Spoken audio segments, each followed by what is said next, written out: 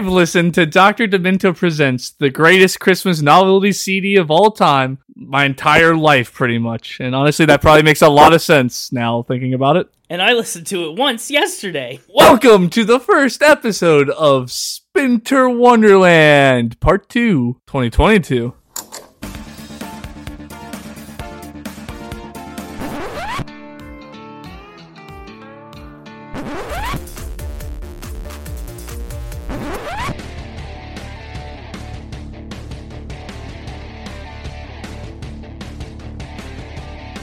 Welcome to Spinter Wonderland. Welcome.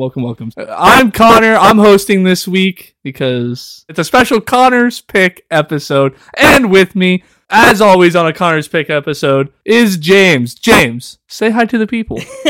See how's it feel to be forced into your intro. Well, it feels good. I like the direction. You know, it's very clear. Hi, people. Welcome, everyone. Again, I guess I should start off by saying this is my first official Connor's Pick of year 2 of the podcast, right? No. What else did I pick? I guess you're right. Since the Mixtaper did Phantom of the Opera, this, I guess, is your first pick of year 2. Wow. Yeah, so this is my first pick because the Mixtaper got his pick in Mixtober. Yeah, and I remember after the Michael Bublé episode, you described your quest now. You were going for a year of vengeance because none of the albums you suggested broke my top 100. A year of vengeance. Yep. If this was an attempt to get even or to avenge that, boy, you're well on your way.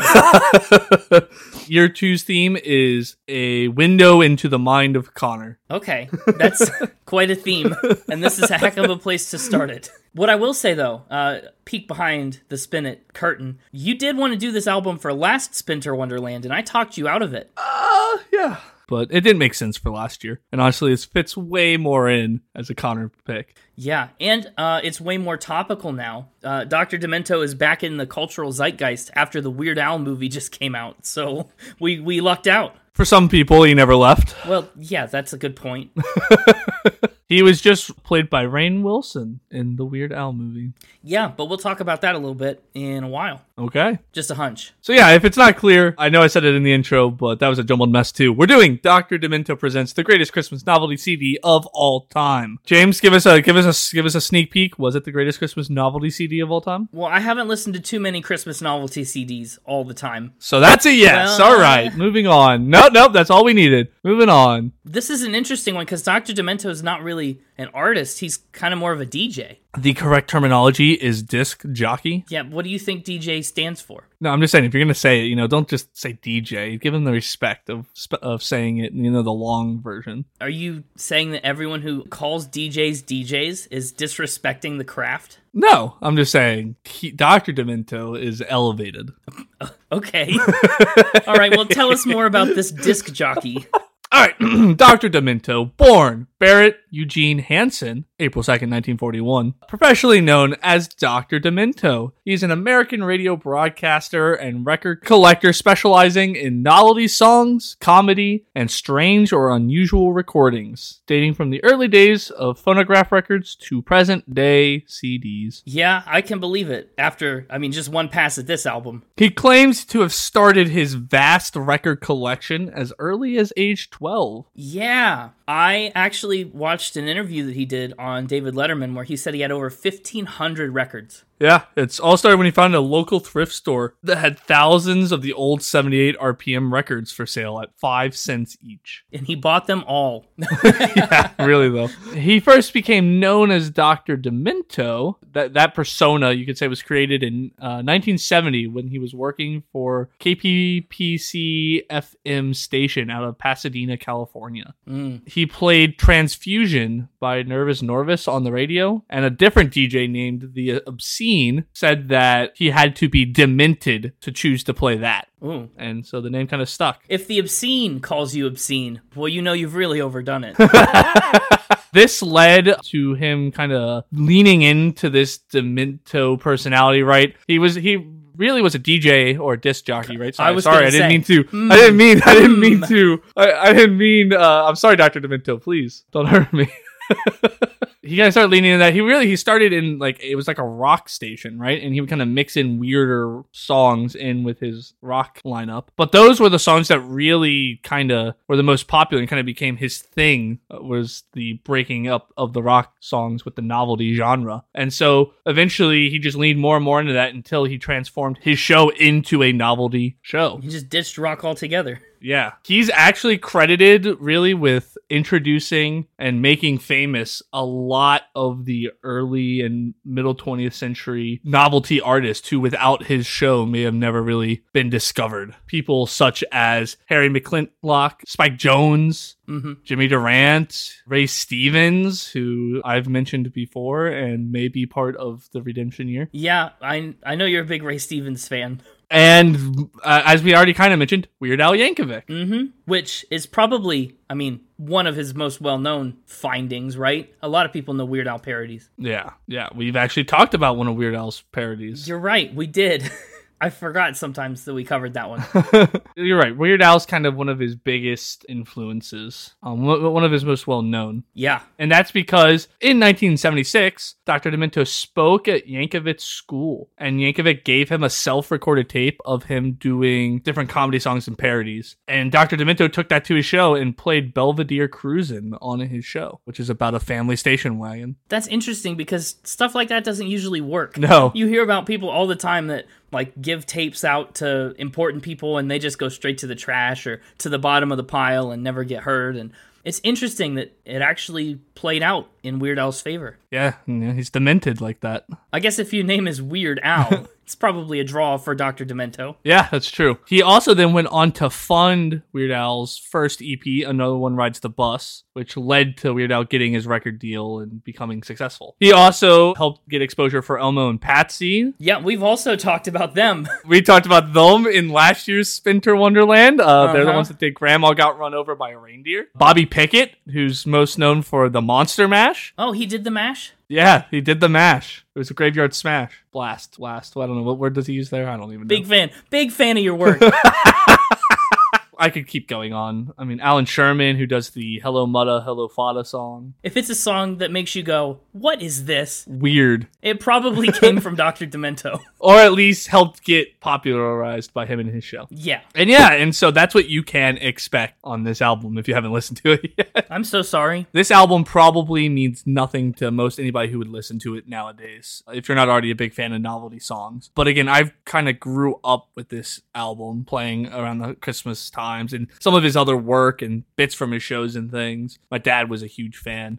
Dr. Demento. So I've been deep in the Demento lore since I was a child. Yeah, and to that point too, one of the things that we'll talk about when we get into the songs is that some of them actually have kind of transcended that novelty status. And you will know some songs from this album. This is where they came from. The best one, we'll get to it. I'm not going to spoil which one it is. People to this day will hear that song and be like, oh, this is a great new Christmas song. It's like, nope, been around for decades.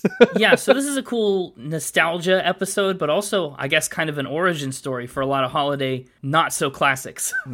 Yeah. So again, I talked about he had his own Dr. Demento radio show that started in the 70s. It ran from the 72 to June 6, 2010 they announced that the show that aired that weekend would be the final broadcast in radio form. But then they've transitioned the show to online streaming, which is a pay-per-show audio streaming through their website that is still running to this day. So you could go check it out now. Yeah, it still exists. Other honors of his, we talk about honors and awards. He's been inducted into both the Comedy Music Hall of Fame in June of 2005 and the National Radio Hall of Fame in November of 2009. I'm kind of surprised it took that long for both of those. Yeah. And was inducted into the Oregon Music Hall of Fame in 2014. Oregon? Yeah. Does he have anything to do with Oregon? I thought you said he was in California. I have no idea. He was in California and he was born in Minneapolis, Minnesota is when he was born. Oregon's getting in on that.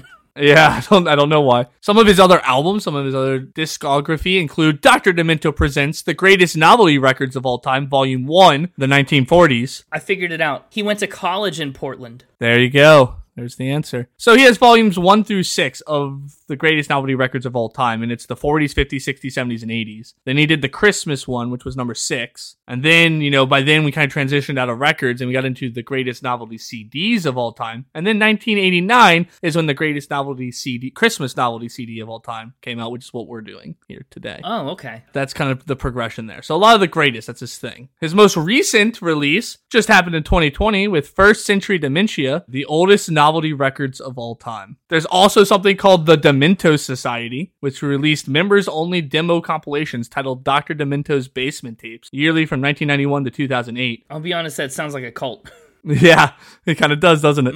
Yeah. And in 2013, Meep Morp Studio Come on. put out a box set of all... I say it sounds like a cult, and the next thing out of your mouth is the Meep Morp Studio. I'm just saying. The Meep Morp Studio put out a box set of all 17 of Dr. Demento's Basement Tapes. The box set was limited to just 50 copies, available only by donating to the Kickstarter campaign for Under the Smogberry Trees, which is the Dr. Demento documentary. Each box was hand-signed and numbered by Dr. Demento himself. What if it was hand-signed and numbered by not Dr. Demento? That'd be wild. That'd be funny. Anyway, so the album, not a lot to really talk about. It hasn't won a bunch of awards or anything. Well, it is just a compilation album. And it is a compilation album, correct, of a bunch of novelty Christmas songs, the greatest ones apparently. Yeah. Featuring the work of the Chipmunks. We got Alvin and the Chipmunks here. Yeah. We got Spike Jones, who I mentioned earlier, Don Charles, Alan Sherman, Elmo and Patsy, that we mentioned Grandma Got Run Over by a Reindeer, that's on this album. Bob and Doug McKenzie, which was another bigger novelty group. Weird Al is on here, Cheech and Chong. We got a lot of novelty names on this greatest novelty Christmas CD of all time. Yeah, that would make sense, wouldn't it? But I think that's all I've got. I've learned a lot. Let's get the mixtaper out here and see if I'll learn a lot. You might. Hey, it's me, the mixtaper. I'm back to play against Connor again for the first time in a while. Yes, and you're using the James voice this time to keep the audience from getting confused. Yes, that's one of your powers. Yes, I gotta keep it fresh every once in a while. Makes sense. I'm honestly quite worried for this week. Yeah? Yeah, you've mentioned a couple times that you know a lot about Dr. Demento, and that's worrisome, because you've probably known less about some of the other artists that you've suggested, and I haven't done so great. My record right now, my best is 2 out of 6, I think. I think so. Against you, so I'm hoping maybe we'll do a little better. Here's hoping. Here's hoping. Well, my first fact about Dr. Demento that you probably already have heard, because that seems to be how these first facts go.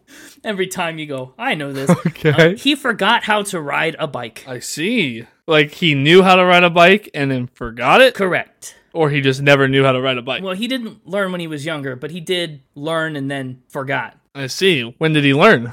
Well, it was after he graduated with his master's. It was when he was living in Topanga Canyon. And where did he get his master's? UCLA. Yes. UCLA is correct. See? You knew it. He knows it. Oh, I'm so dead. I knew where he... I'm so done.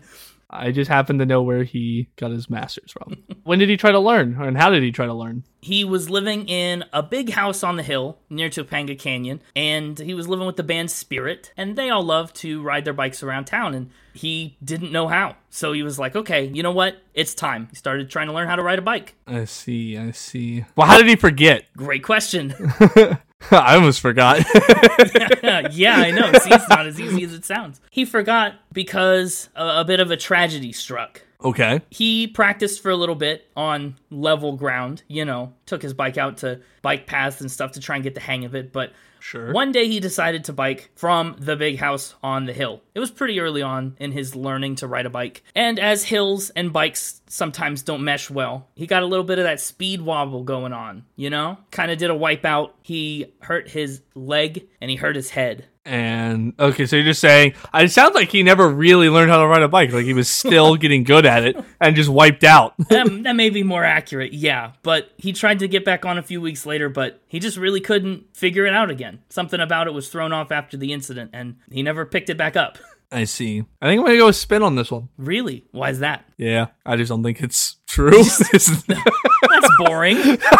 I'll be honest, I don't know this. So if it is true, good job. You've broken the curse on the first one being known. But to me, I don't know. I feel like his name is Dr. Demento. Sounds like dementia. And you were just like, oh, he forgot something. And you went with ride a bike. That's something you're supposed to never be able to forget. Well, right. That's the ironic part of it. Yeah. He says he might be the first person who ever forgot how to ride a bike. Well, if that's true, good for him. It fits his personality. Yeah, well, what I'll tell you is I did, in fact, break the curse of you not knowing the first fact. Yeah? However, I did not break the curse of you getting the first one right, because this is a spin. Hey!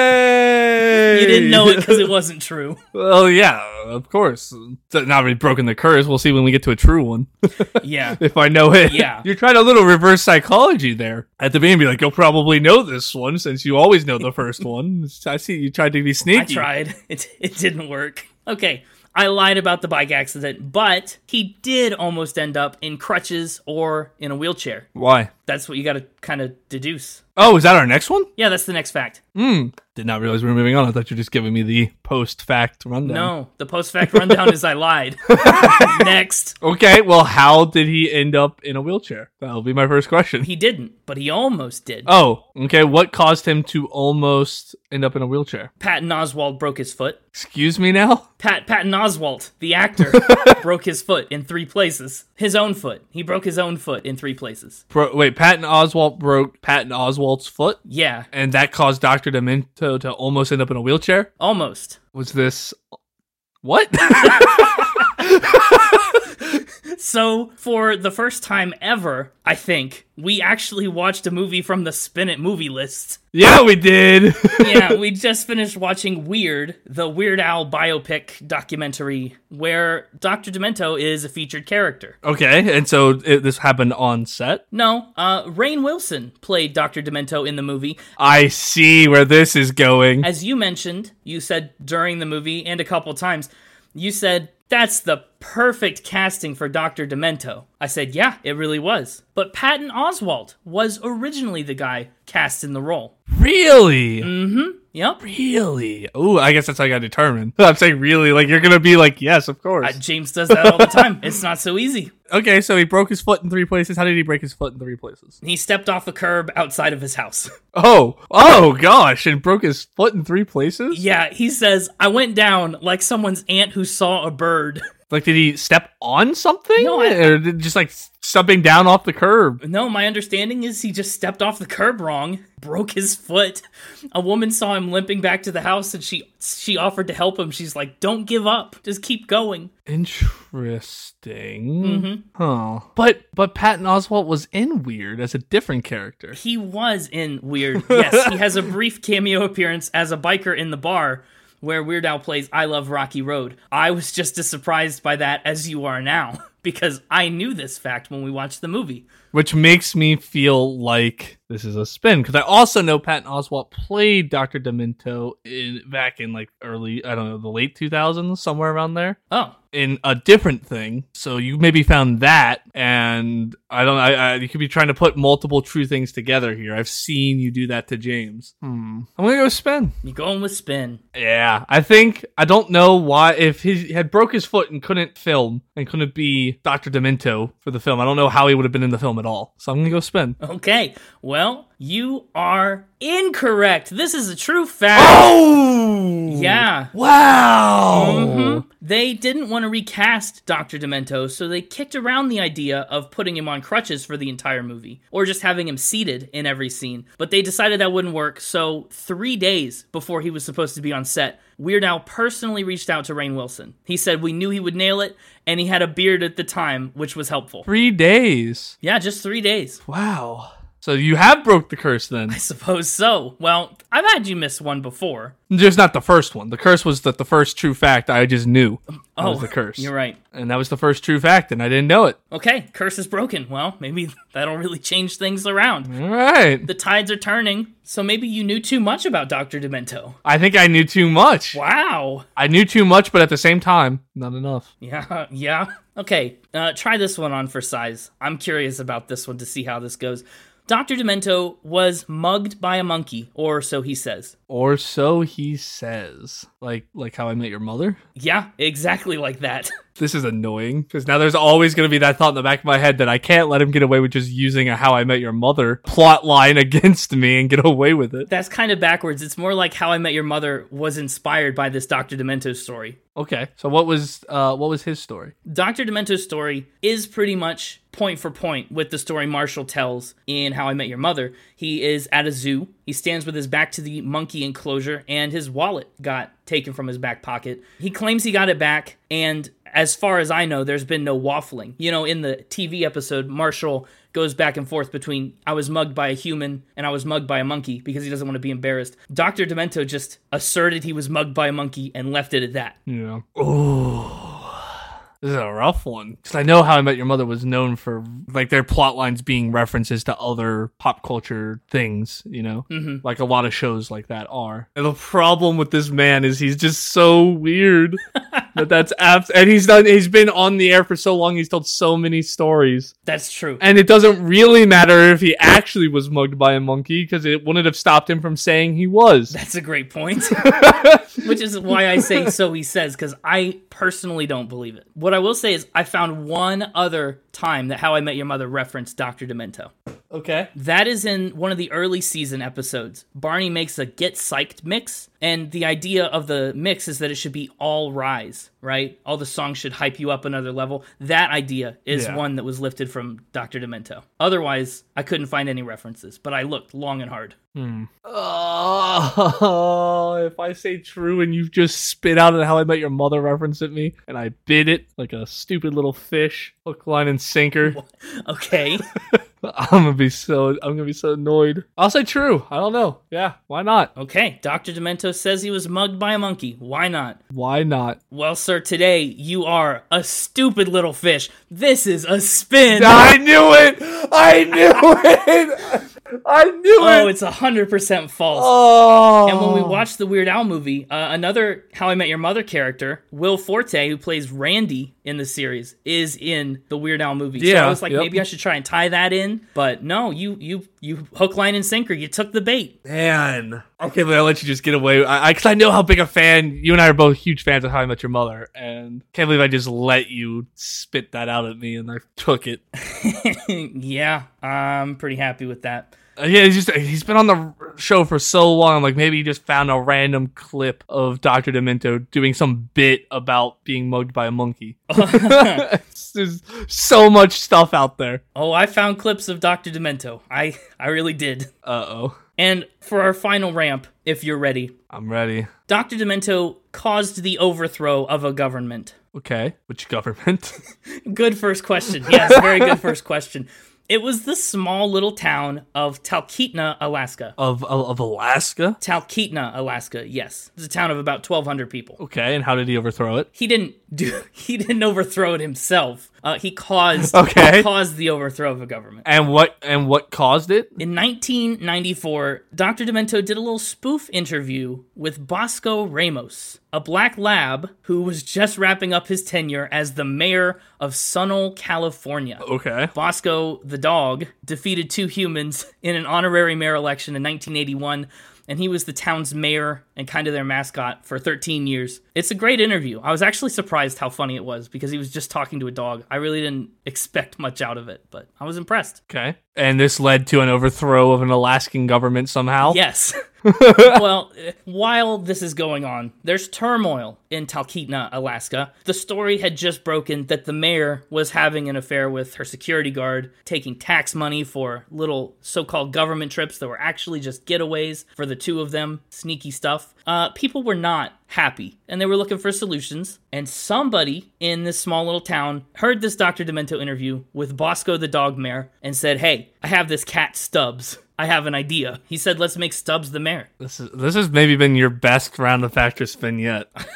And maybe I did it to myself by picking such a weird dude with such a big history. Well, that's probably true. It's probably partly your own fault. Here's where I'm at. I believe Stubbs the cat, being an honorary mayor of Talkeetna, Alaska, or whatever you said. Yeah. I believe that. I just don't know if it had anything to do with Dr. Demento.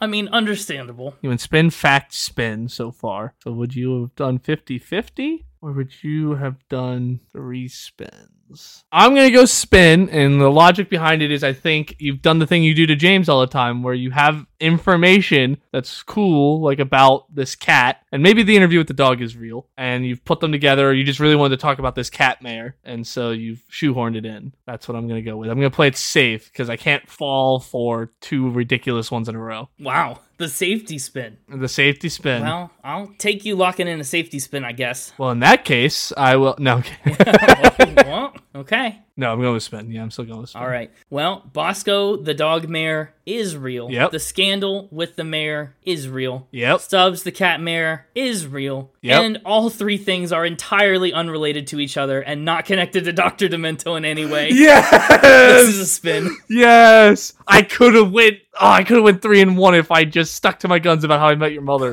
But you didn't. Because I immediately, when you told it to me, I was like the How I Met Your Mother plot line, and I was instantly skeptical. I knew you would be, and I wasn't sure if that would pay off for me or not. I psyched myself out on that one. Mm-hmm. So instead we 50-50, which is the best you've done. It is. It is so sweet. Wow. Stubbs the cat, when he was the mayor, he got to walk across the street to a local restaurant and drink water from a champagne glass, and it was laced with catnip. He was living the life. So they drugged the mayor?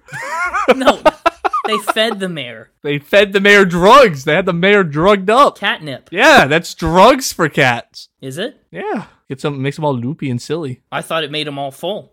Oh, that was a good round of factor spin. You know what I think part of my success this time was? I deviated from a lot of the things I try and research for you. Yeah, see? Whether Jamie Foxx was ever Dr. Demento's roommate. Yeah, there was no Jamie Foxx. I just thought I'd check. But 50-50 is pretty good. I could have went 3-1. Oh, I'm going to kick myself for that one. And I did learn something new. I learned one new thing. You did, yes. Stupid little fish. And it wasn't even really about Dr. Demento. It was just about the movie Weird and who was playing his character. So yeah. But with that, I am off, and I will see you next week. We're getting deep into Spinter Wonderland next week. Indeed.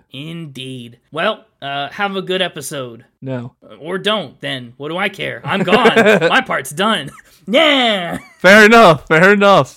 So, before we get into the actual album, before it's time to spin it, as I like to say. Oh, do I get to say the catchphrase this time? Yeah, I'll let you have it. Thanks. I'm going to take it. But before we get into that, this is the first episode of Spinter Wonderland, and we're only doing 2, so I want to know, what do you want from Santa Claus this year? You know, I really don't know. Maybe he'll bring me... some Spin It merchandise available at... Okay, yeah, maybe he will. But maybe he'll also, I don't know, maybe he'll make us the #1 podcast in the world. Oh, that's a big ask. That's what I want for Christmas. That's a big ask. He just makes all the elves listen to it to boost our numbers. Is that it? We just get a bunch of random listens from the North Pole, then we'll know what happened. I'm keeping my eye on those analytics, Santa. You better watch out. But, you want to just jump right into talking about the album art? There's not much to talk about on it. Yeah, there's simultaneously nothing to say and a heck of a lot to say. So it's a green and red Christmassy background with like a music note staff and some music notes. It says Dr. Demento presents the greatest Christmas novelty CD of all time. And there's a picture of him dressed as Santa, just surrounded by things. Yeah, lots of things. I see a top hat, obviously his signature top hat. Yep. He's got some records on the walls and behind him. Yep, there's a Three Stooges thing back there in the upper right. Yeah, something that looks like a bust with a nose ring. Yeah. In the back left. Yep, a typewriter. He's got a Japanese transistor radio in his hand. That he does.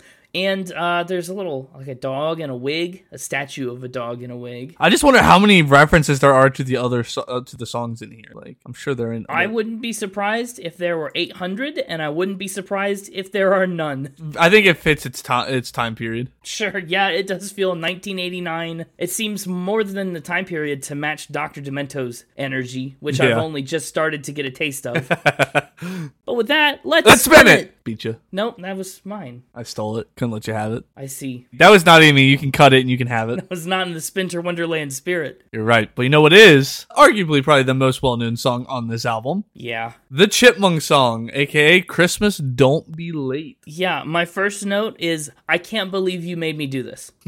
Not so much pertaining to Christmas Don't Be Late. But just the album in general? But for the rest of the album in general, yeah. Okay, so Yeah, a couple of notes for the audience. This is a novelty Christmas album. It's a lot of weird songs. It's not traditional Christmas music like you're used to. For the most part, there's a couple like this one that have kind of broken that barrier. Yeah. It was definitely part of my year of justice and Sweet Sweet Revenge. Exactly what you want around the holidays. Exactly. It's a dish best served cold, so. But other things to note about the album, again, is this is what Dr. Demento considered to be the greatest Christmas novelty songs, right? A lot of these popped up on his radio show a lot. Some of them were some of his big staples. Some he helped kind of get into the public eye better. And then other ones that he just liked, like the Christmas song. It was already super popular before he got a hold of it. That's true. So yeah, let's talk about the Chipmunk song. It's a classic. In a lot of these songs, there's not going to be a lot of in-depth analysis we can do. So I just have a little tidbit about each of these songs. It's almost like a singles episode. So I got a little bit about all the different people. That's good. Yeah, we do have a lot of songs to cover, so. Oh, we'll go fast. Don't worry. We will go fast.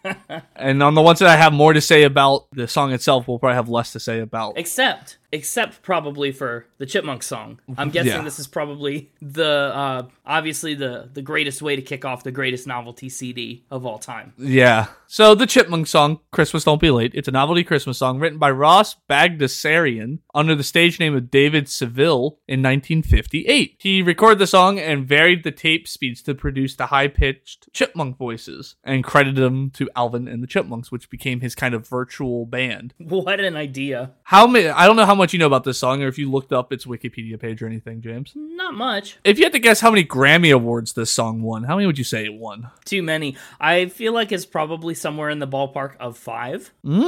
Overshot it by just a little. 3 Grammy Awards for Best Comedy Performance, Best Children's Recording, and Best Engineered Record, non-classical. Okay. Yeah, I thought we'd have some engineering Grammys in there because nowadays it's not unheard of, but back when he made this, it really was. Mm-hmm. Like, I postulate that this is perhaps the greatest novelty music gimmick of all time, Alvin and the Chipmunks. Yeah. For crying out loud. They made a movie quadrilogy about them. I know you're a big fan of Alvin and the Chipmunks 3 Chipwrecked, so I'm not surprised you found a way to get them onto the podcast. Chipwrecked. Big fan of Chipwrecked. Big fan of Chipwrecked. Here's another fun one for you. The song was so successful, it reached #1 on the Billboard Hot 100 Pop Singles chart.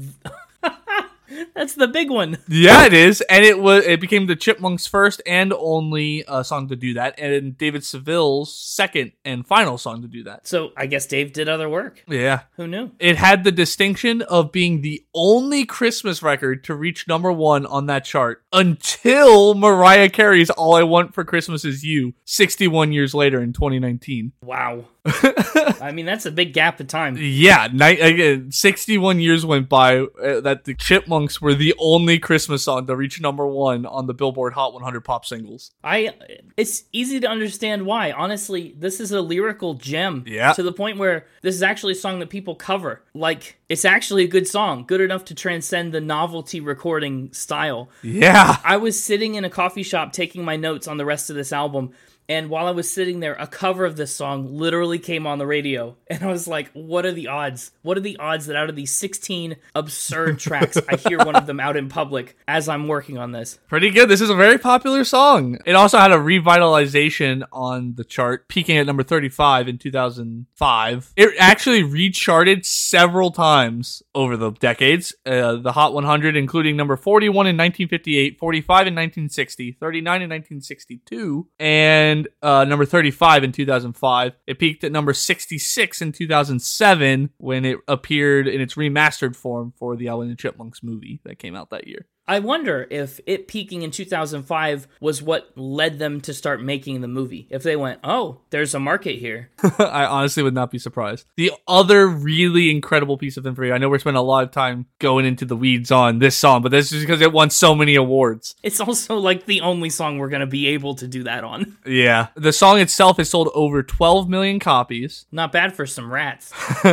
It is third on the list of all-time best-selling Christmas holiday digital singles. Can you guess what the other two are that beat it out? Weird. No, I can't. And it's weird because this song didn't sell digitally for a long, long time. Yeah. I can't believe it was still that popular in the digital era. It's had 867,000 downloads as of 2011. Well, that's been eons ago. That's the last number I could find was 2011. But the two songs that beat it were Mariah Carey's All I Want for Christmas Is You. Okay, no surprise. And another one we've done on the podcast, Trans-Siberian Orchestra's Christmas Eve / Sarajevo, 12/24. Wow. Which we saw live. Yeah, we did. When it comes down to my scores, I want to preemptively say the Chipmunk song is like the bulk of my score. When you hear it and go, wow, that's a really low score, just know that the Chipmunk song is what saved it. I guess there's one other song that helps save it a little bit. There are a couple of bright spots. There's probably three. There's probably three songs you enjoyed on this album. It would be my guess. There's a handful. We'll get there when we get there. We'll get there. There's no way you haven't heard this song unless you've been living under a rock in a glass house. But this is one I would recommend you go check out. Yep. The hula hoop line is classic. Yeah. Ow, man. Iconic. That takes us into single number 2. All I Want for Christmas Is My 2 Front Teeth. Ironic. Another, I think, pretty popular one. It's popular. It's annoying, but it's popular. This version in particular is annoying. I think I know other versions that are a little less abrasive. Yeah. But this one by Spike Jonze and his City Slickers kind of got under my skin a little bit. He doesn't even whistle well. Like, he's trying to whistle, but it keeps just shh, shh, shh. Mm-hmm. Like, really commit to the bit. And it was so slow and so whiny. It was. Anyway, tell me the facts. Yeah, the song was originally written in 1944 by David Gardner, who was teaching music at public schools in Smithtown, New York, when he asked his second grade class what they wanted for Christmas, and noticed that almost all the students had at least one front tooth missing, and therefore was answering with a lisp. What? So he sat down and wrote the song in 30 minutes. That's so interesting. Yeah. Why were they all missing front teeth? That feels like a conspiracy. I don't know. So it was written in 1944, but wasn't officially published until 1948. After an employee of Whitmark Music Company heard Gardner sing it at a music teachers conference. And so, like I said, eventually the song was recorded by Spike Jonze and his City Slickers in 1947. The record reached the top of the pop charts in 1948 and again in 1949. It was a different time. Yep. So this is another rediscovery by Dr. Demento. Yeah. These are songs that just he probably grew up with and really, really loved, right? And therefore used them on his show. Naturally, yeah. Yeah, he's a curator. This one has a lot of covers, and some wild ones at that. So it's been performed by Ray Stevens, who I've brought up on the podcast before, George Strait. That's an interesting one. Yeah. Nat King Cole. I think that's the one that I mostly think of. The Chipmunks have also done a version of this. Of course. The Three Stooges, and Count Von Count of Sesame Street. But doesn't he not have front teeth anyway? Like, he's got big gaps in between the fangs. Yeah, that's probably why he did it. He probably did it so he could count to 2 a lot of times. Drag performer and singer RuPaul has also parodied this song on their album Ho Ho Ho. Oh, yeah, that's the one who wasn't in the Montero music video. Yeah. Thanks a lot for that factor spin loss. Yeah, you're welcome. That's all I really got about that one. It's been covered a ton, and it topped the chart 2 years in a row. Weird. I just, there's a point in the song where he said nobody could understand him, and that really annoyed me, because you can understand him just fine. But woe is him, I guess. And I'll tell you what, I want to knock the rest of his teeth out after I finish listening to this song. You're going to want 30 more of them after I'm done. Yep. This is one of the songs that my dad really liked to sing around the holidays. What I will say, though, ending with the Happy New Year is clever and actually kind of funny. Yeah. So that was a good decision. That's only in the version by Spike, the Chipmunks, and Ray Stevens. All the other versions don't do that. Oh, interesting. But we asked for our 2 front teeth, and all I want for Christmas is some singing dogs. This is where I knew that the last 13 tracks on the album, I was really just along for the ride. So up next is Jingle Bells by the Singing Dogs, who is a musical recording group of 5 dogs named King, Caesar, Dolly, and Pearl. Interesting. Those are the names of the dogs. Uh-huh. Here's a picture of them. Also cute. The Singing Dogs, I said, they were a musical recording project group under whose name 245 RPM singles were released in the 1950s. The idea for it came from Danish recording engineer Carl Wiseman, who recorded the sounds of various species of birds, but barking dogs often spoiled the recordings. So he found a new use for these spoiled takes by splicing together the pitches of dog barks into the pattern of songs. Yeah, it was really something. So this was back in, the 1950s? In 1971, the RCA reissued Jingle Bells as an actual single, and it became a Christmas hit and hit number 1 on the Billboard Christmas Singles chart in 1972. The dog version? Yep. Oh my gosh. Since then, the track has received frequent media exposure during the Christmas and holiday season. Like this. We're doing it now. Uh-huh. This is frequent media exposure. Yep. Oh, gross. I just want to point out, like, we're three songs into this album, and 2 of them are sung by animals. 2 of them are sung by animals. I can't. This song was such a product of its time because somebody just had the technology to do it. Yep. Nowadays, I feel like almost anyone could make this exact song in like 5 minutes. They eventually released a full novelty record that included the Dogs doing Pat a Cake, 3 Blind Mice, there's Jingle Bells one, Oh Susanna, and that disc went on to sell over 1 million copies. Well, I want the dog band to do like 3 Dog Night songs. Give me Joy to the World, like Jeremiah was a bullfrog, but Jeremiah was a bulldog. Oh, come on. Oh, come on, that's good. We gotta do that now. Yeah. My question about this song, too, is why didn't they just go all in and have the dogs sing the verses? Because that was really annoying. Like, they just only sang the choruses. I was waiting for more barks. I don't know. Good point. My favorite memory of this song and why it's near and dear to me is we grew up with, we always had 2-3 dogs in the house growing up. And there was one time this song came on and started going and all the other dogs started barking along with it. And it was the funniest thing as a child. Well, that's great. So that's why this one gets a little spot in my happy memory jar. Mm-hmm. Not a very full jar. Well, the first time I listened to this song, I was sitting in a coffee shop next to college students studying for their finals, and I went, Should have just unplugged your headphones and let it start playing out your speakers. Again, that's all I got about that one, really. It's singing dogs doing jingle bells. It's singing dogs. It's singing dogs. That's it. Pretty easy to move on. Up next, the 12 Gifts of Christmas instead of the 12 Days. Yeah, this one sounded nice. Sonically, so far, this has maybe been the most pleasant one to listen to with the instrumentals. Even with Alvin and the Chipmunks? That sounds a little older. You know what I that's mean? fair. It's a different style of song. That's fair. This one sounds like a proper Christmas song on the instrumental level. I'm glad you like this one, at least musically. Well, we'll get into the lyrics in a moment. This is one we can actually talk about lyrics on. This is one that was actually a little humorous. I got a chuckle or two out of this one. Good. But first, before we dive into some of these funny lyrics, the song is a parody of the 12 Days of Christmas and performed by Alan Sherman. It reached number 5 on the Billboard Christmas chart in 1963, and critics said it would have gone higher if it had been released earlier in the year. Unfortunate. Yeah. Can't put it out in April, but... I just think it came out closer to Christmas time, so I didn't have a lot of time to get more play before the season was over. So their gifts in order. The first one, and probably the funniest one, the one they spend the most time making fun of. Absolutely. Is a Japanese transistor radio. That's their first day gift. And every time they get to it, until about halfway through, when it's really funny. What I really like about this is the pacing of the song. You can just tell they get bored with it, and they don't bother taking you through it every single time. I was so happy when they started saying, and all that other stuff. I was like, oh, thank goodness. That's so funny. But they start describing the antenna and where the speakers are on it. It's really funny stuff. Very specific. But other things are green polka dot pajamas, a counter book with the name of his insurance man, which is hilarious. Again, these are all just junk gifts. That's the person who's got it for you didn't know what else to get you and didn't think to get you anything in time. Right. A simulated alligator wallet, whatever that means. It just means it's not real alligator. It's just fake.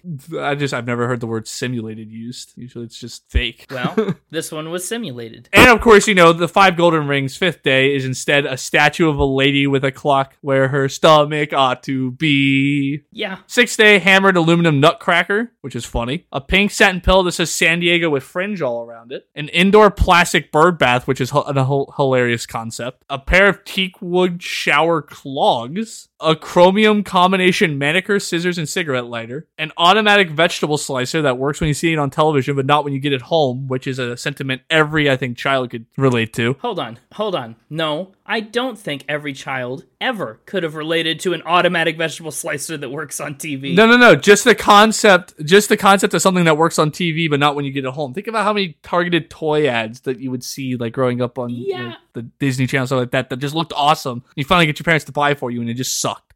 Sure. Generally, that makes sense. But let's not get as specific as the vegetable slicer. Fair enough. And then on the 12th day, again, another really funny part of the song, he goes, although it may seem strange, he's going to exchange, and then he goes through the other 11 things, which is funny. Yeah, that made me a little mad too. Yeah?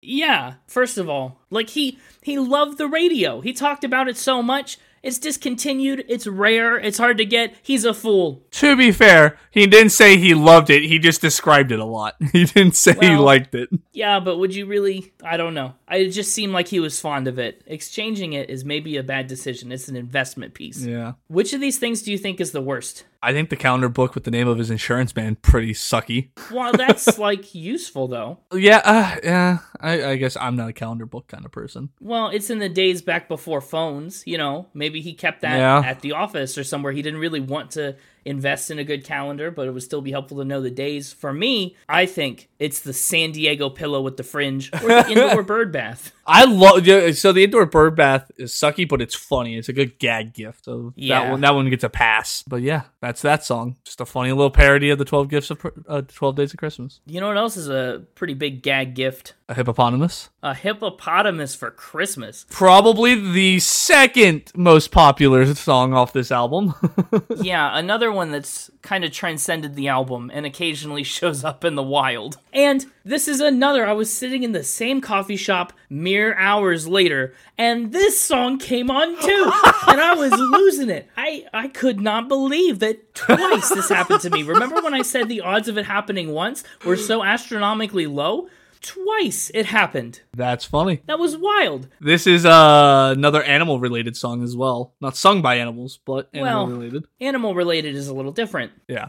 And this is another one weird song that, like, will disappear from public memory for, like, a few years and then resurge in popularity, and people think it's a new song. And I never understand it. It's like, this song, like, it's blotted out of everybody's memory every, like, decade. It comes in waves. But the original song was written by John Rocks and performed by Gayla Peavy, who was 10 years old at the time, in 1953. The song peaked at number 24 on Billboard magazine's pop chart in the same year. So another one that made it pretty high on the actual pop chart. We must have had some dark years for pop music in the 50s and 60s. This is a great song. What are you talking about? No, it is.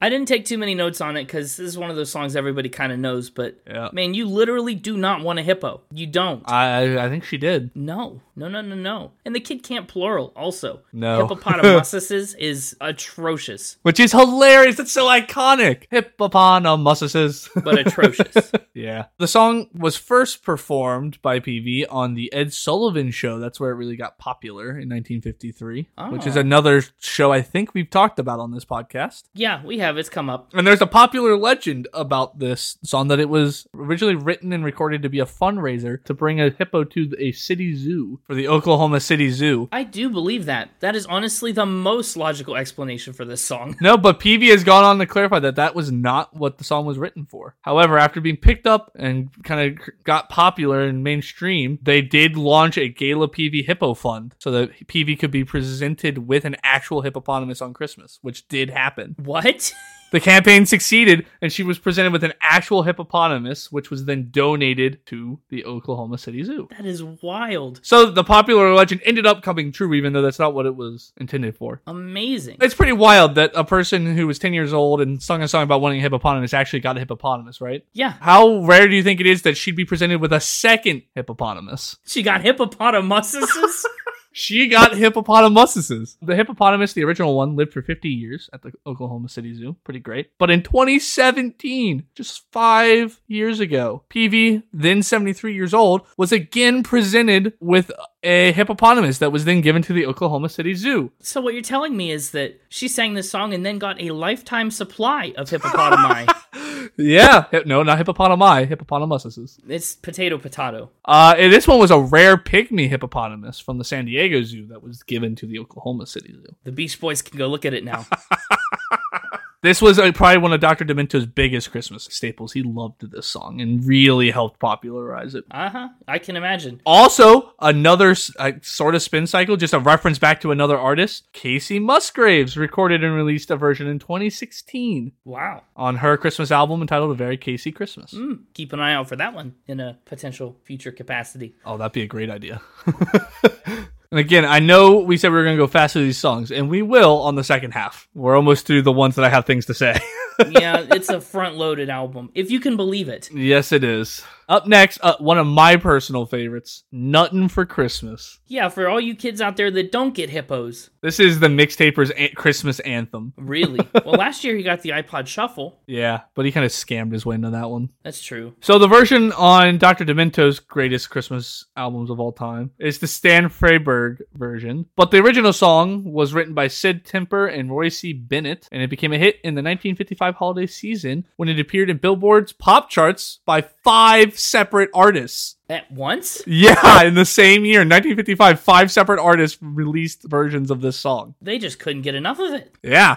The highest charting of those 5 was released by Art Mooney and his orchestra with 6-year-old Barry Gordon as the lead vocalist, which peaked at number 6, again on the Billboard's pop charts. Wow. I also did kind of know this song, but I have not heard it in eons. I mean, good. 200 years have passed since the last time I heard this song. Great song. It is an interesting one. Yeah. He just sings about all the bad deeds he's done, ranging from benign things like tearing his pants while climbing a tree or spilling ink on the rug, to being more mischievous, like making his friend eat a bug or hiding a frog in his sister's bed, all the way up to felonies like assaulting people with a baseball bat and using counterfeit penny slugs to buy gum.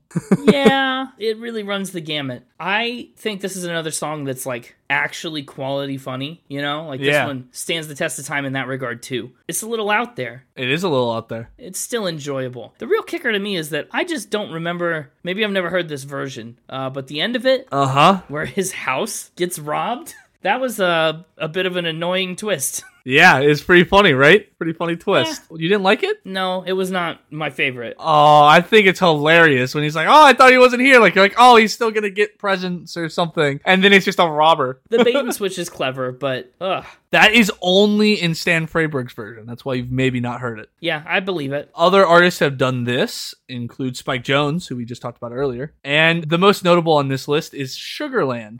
Oh, and Smash Mouth. Both of those have done a version of this song. Smash Mouth? Smash Mouth featuring Rosie O'Donnell. What a combo. But yeah. You know, I think I did hear that. Somebody once told me. I see what you did there. Thank you. We're getting close to our dry spell. So up next is Tom Lahr's A Christmas Carol. And this one's not very good, I can admit. Okay, I was worried I would offend. Yeah, this one, it started out as a nice little piano tune, kind of a roundabout sweet song, and then it turned into this really disjointed mashup of other Christmas songs. Like, nothing really tied the pieces together. They were just kind of put in the same place at the same time. Yeah, he kind of just takes a bunch of different popular Christmas songs and does little parody mashups of them, kind of dissing the way people treat Christmas nowadays. Which, I mean, valid. Some of the criticisms are pretty funny and spot on, but boy, it's a little forced. Yeah, it's a little forced. And kind of heavy-handed.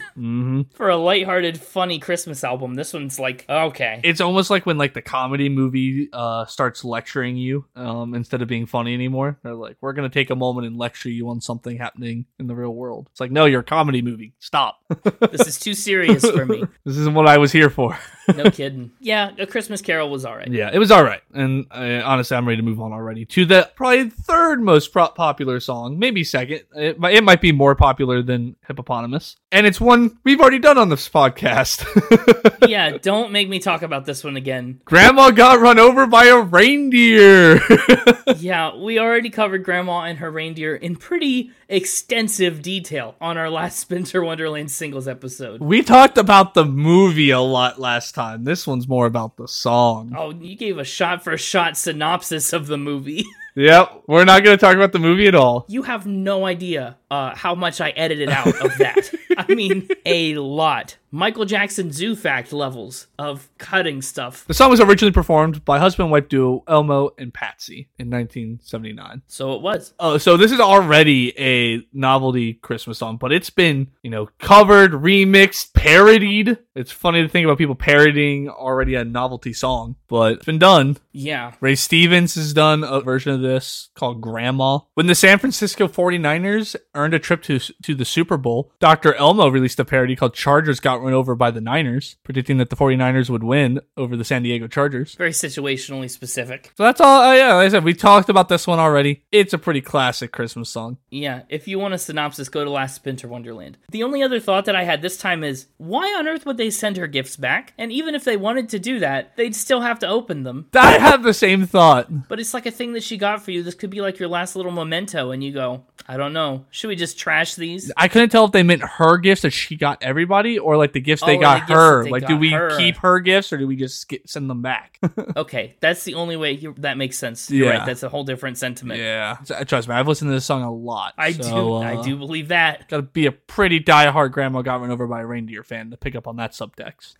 Yeah. I've heard a rumor, James, that this next one is your favorite song on the album. Listen, we were really pushing it on the CD. I could not believe that we were only at the halfway point. It had been eternal. Wonderful. I'm so glad. It's exactly what I wanted. And then we got to I Just Go Nuts at Christmas. Yep. I Just Go Nuts at Christmas is a 1949 Christmas novelty song and monologue written and performed by Harry Stewart as his fictional Swede Yogi Jorgensen. That was like one of his characters he would do in skits and on radio shows and stuff. And it was backed by the Johnny Duffy Trio. And so again, this song probably makes way less sense out of context of the fact that this is like just a Christmas song done by an already popular like radio show character. Yeah, you and I come from such drastically different musical backgrounds. That's what this song really made me realize. Yeah, we really do. The other thing I started to notice right around this point in the album, and it's bugged me ever since, this batch of songs, this collection, this Greatest Christmas Novels CD, features so many repeated motifs and pieces of songs. Well, they're all parodies, so yeah. Like, how many times do these songs riff on The Night Before Christmas? Or how many times do they play a little part of Jingle Bells? Mm-hmm. How many times do we do a take on the 12 Days of Christmas? Like, It's every single time. Yeah, well, they are parody songs, and they are spread out over the course of decades. This is like a compilation album. I understand, but if I may be so bold, I think the greatest novelty Christmas CD of all time perhaps would include fewer repeated motifs and instead go for a wider array of flavor. Well, that's just you being a snob again. Just Go Nuts just felt like a guy doing a goofy accent. I really couldn't get into it past that bass gimmick. Yeah, it really is. That's really what it is. You're right. We'll move on from that one though. And again, we're really getting into a spot where I have way less information about them. We're into not the 12 Gifts of Christmas. That was a parody on the 12 Days of Christmas. Now we're into the 12 Days of Christmas, which is also a parody of the 12 Days of Christmas. Yeah, see, it's another riff. It's another riff on the 12 Days. It's just because there's two really good parodies of 12 Days of Christmas. But I wouldn't think that you'd include them both on one greatest novelty CD. Well, if they're both greater than all the other novelty songs, then that's what you got to do. No, it's not. You can't exclude a better song just because there's something similar to it already on there if you're putting together the greatest. If 6 covers of the Chipmunks song were, out there and number 1, would you include all 6 of them on one album? No. If they were number 1, if they were better than everything else, yeah. If you were truly trying to put together the greatest, you would. And you'd be like, come on, Christmas songwriters, step up your game. Why can't you beat some Chipmunks? 12 Days of Christmas it had its good moments. Bob and Doug McKenzie are a well-known duo, and this is their most popular skit song is the 12 Days of Christmas. Yeah, I did not really expect a skit. I kind of thought it was just going to be another song. But also, I'm curious at like the debate they have in the beginning about what is the 12 Days of Christmas. I always just assumed it was the 12 days leading up to Christmas. Yeah. They kind of seem to indicate that's not the case. Well, I don't know. That's what they were trying to figure out. They're like the 25th and the 24th, and he's like, that's 2, and he's like Boxing Day, and then he goes Wrestling Day. Yeah. Which is a pretty funny joke. Yeah, it was funny. The skip part was actually, I got a chuckle out of that. And I also really got a chuckle of their main gimmick in the song, where he just sings beer as the one thing. I thought this was one of the better novelty songs. On the first day of Christmas, my true love gave to me a beer. And then they try and make it longer, and so it has to be a beer in a tree. Like, that was good. That's funny. I liked the way that they broke out of the song a couple different times, and the music kept on going. Like, they could actually be struggling to record a cover. It didn't feel as contrived. They were like trying to go back and forth, and they couldn't remember whose turn it was. Yes. I think that's what I liked about it. And then they get to 8, and they just give up. They're like, 8, that's good enough. I like that it didn't feel forced. Some of these other parody songs definitely felt forced, but this one was a little more natural. And again, Bob and Doug McKenzie are a pair of fictional Canadian brothers who hosted Great White North, which was a sketch introduced on SCTV and eventually moved to CBC television in 1980. And Bob is played by Rick Moranis, and Doug is played by Dave Thomas. Not the Wendy's guy. No, not the Wendy's guy. Imagine Rick Moranis and the Wendy's guy just singing about beer and trees. That's hilarious. But, James, you do realize you know who Bob and Doug McKenzie are. Like, you've heard this duo before. This might be a shock to you. I wouldn't be 100% surprised. Rick Moranis and Dave Thomas do a parody of their own Bob and Doug McKenzie characters in Brother Bear as the two moose. That's right. That's supposed to be them riffing off of their Bob and Doug McKenzie characters. Wow. I can see it. It's all coming together. So there you are. And I also just have to point out, just for the sake of it needs to be said, this does not rank up there with Stairway to Heaven. I understand that that's the joke. I get that that's exactly what they want you to react with, but I just need it to be said. I don't know. I think it gives it a run for its money. All right. Well, keep an eye out for the Led Zeppelin episode. Now we're moving on to another one I don't have a lot to say about. Yeah. Green Christmas, where Christmas is spelled with $signs for the S's. Yeah. See, another Christmas Carol type bit. This one was actually a little clever at the beginning. Mm-hmm. I kind of was surprised. I was like, why aren't more songs told from this perspective of Scrooge? Like, that's a thing we just don't get a lot. Yeah, I do like that clever concept. And how you got Bob Cratchit as the butler. Pretty good. Bob spoiling the fun. I was a little disappointed. I remember when I said the first half of the album felt eternal. The second half, I started looking at some of these track run times, and they're like 6.5 minutes, 6:57. I was like, oh, and then Green Christmas is one of those. 7 minutes long, and I checked out early. And I just have to say it too, another Deck the Halls bit, another 12 Days of Christmas bit. It's like every song. There's only so many Christmas songs you can parody, especially in 1958. That's fair, but also, you don't all have to mash every Christmas song together. Yeah. Why can't we just like make one and done? These are all like eight for ones. It's not like every artist ever is out here mashing together 50 million Christmas songs. This is just a concentrated dose of it. And again, I know you don't like compilation greatest hits albums for this exact reason. Well, it's not even this reason. There are a lot of other different reasons that this one is not. Well, I'm just saying in general, compilation albums. There's other reasons not to like compilation albums. There are a lot of other reasons to like concept albums too. Stop being a Scrooge and bah humbugging this greatest Christmas novelty CD of all time. Hey, I'm not a Scrooge. I'm a Christmas tree. I'm a Christmas tree. Okay, so for those of you who haven't heard the song, that's what the song sounds like. That's pretty much the whole song. It's so awful. I'm a Christmas Tree is the 12th track on this album. Yep. Featuring Dr. Demento himself. Yeah, it does. And Wildman Fisher is the other one. It's Wildman Fisher featuring Dr. Demento, released in 1981. And that's all I really have about it. He sings about being a Christmas tree and how people throw him out on New Year's Eve and how Santa Claus breaks a bunch of laws. That was the best point, was that it made me think about the legality of Santa. That was its redeeming quality. But I gotta say, it's gonna get a real bad instrument and music score on I'm a Christmas Tree.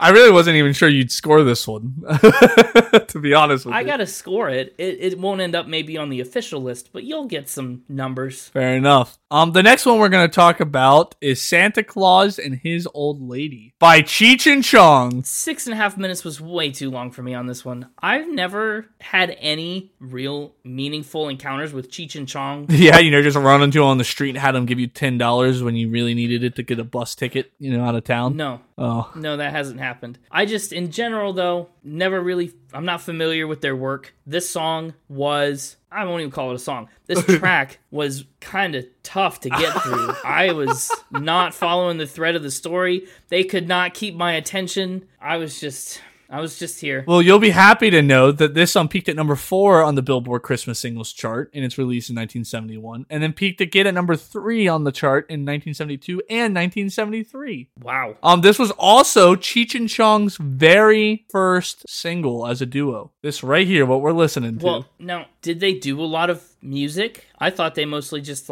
did other stuff.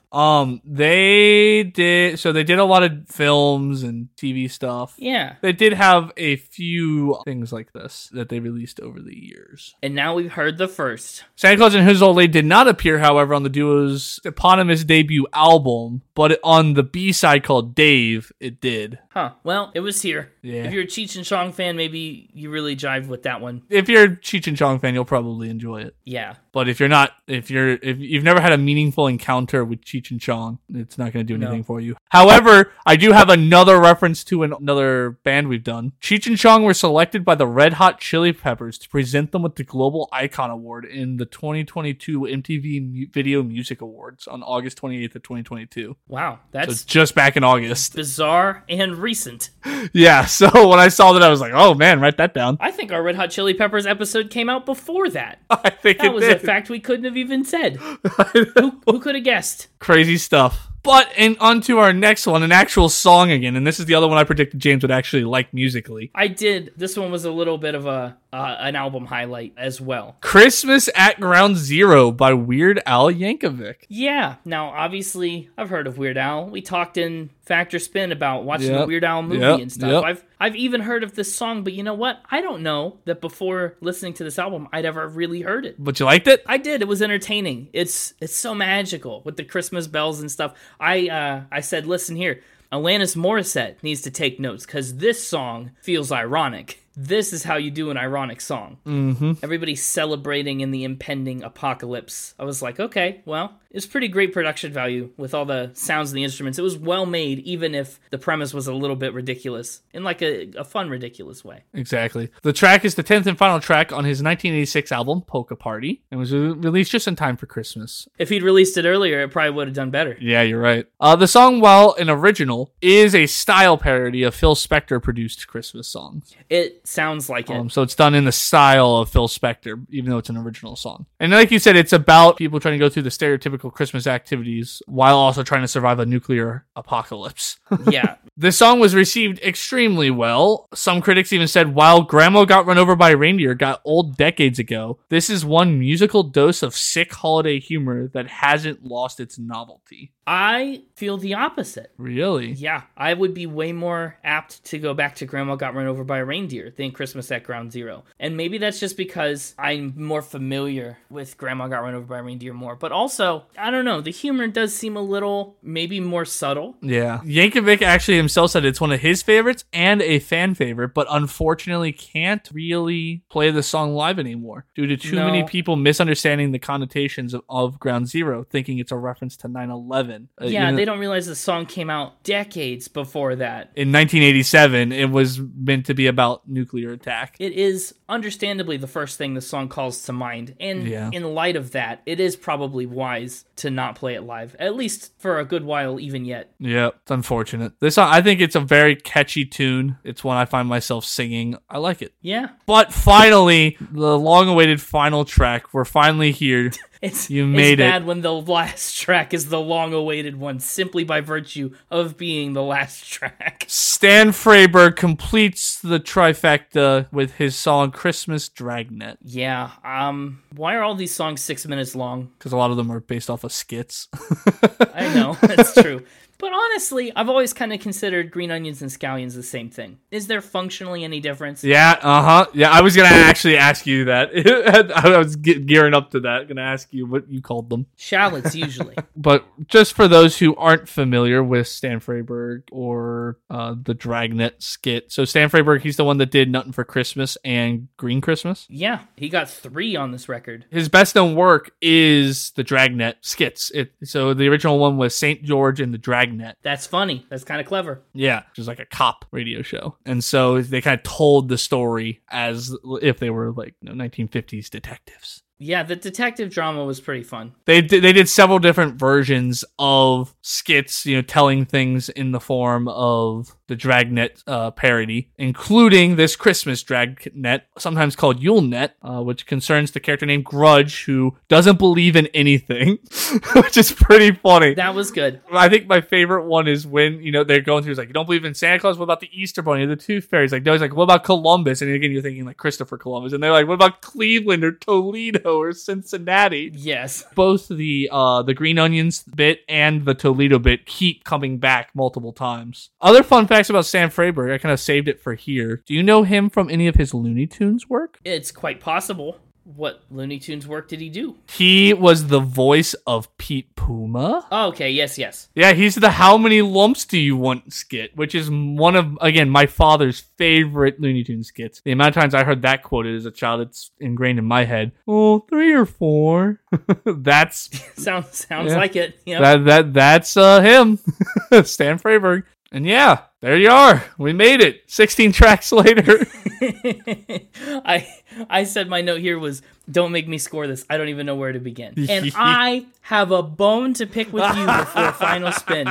What's your bone? I don't know how many times over these last 75 episodes you've said to me, I don't really like talking in songs. It really pulls me out of it. This one doesn't get it done. They talk too much. They need to just sing the whole time. How does the guy who can't do talking in songs like this album so much? This is like a third talking, at least. But the ones that are talking are more just skits. They're not even really songs. It's not like Christmas at Ground Zero all of a sudden cuts out into a talking section, right? There are skits on here as well as songs. And so I'm able to compartmentalize. Yeah, okay. I just had to point it out. I just had to point it out for everybody that was like maybe that was in the back of your mind when you listened to this album. You went, why does Connor like this? I agree. I thought the same thing. I grew up with it. All right, well, hit me with your score. Yeah, let's talk turkey. Music, 54. Okay, higher than I expected. I'll take it. Christmas at Ground Zero, Hippopotamus, and Chipmunks really pulling a lot of weight there. They were. They did pull a lot of weight. Yeah, and the rest of the spots, those songs like we talked about, were just kind of cobbled together haphazardly. Or, there was a lot of talking and skit sections that just kind of didn't get it done for me. So 54 on music. Lyrics, when they're funny, they're pretty good. There were just a handful of songs, handful of tracks here, skits and what have you, that just, again, felt a little forced. Some of them weren't necessarily the funniest things in the world. But 52 on the lyrics. Instruments and production, I tried to be a little nicer to this album. It's the holiday season. Trying to appease me so I don't punish you the rrest of the year. Maybe. Instruments and production, I did think, there's a good variety of instruments on this album.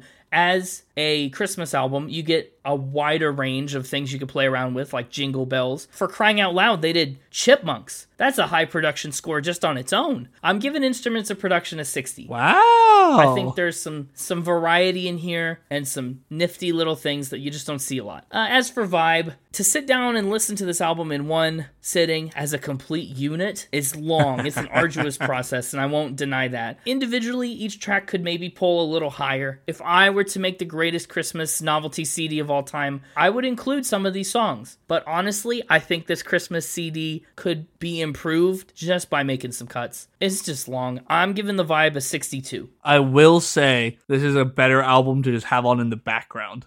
Yep. So its final score is a 55.6. All said and done. Okay, where would that put it on the ranking list? This would currently be number 590. Out of? 598. Wow, not bottom. There are things worse than this. You were shooting for top 100 and you managed to crack the bottom 10. Bravo. I'll be honest with you. I was shooting for worst one with this pick. Oh, no.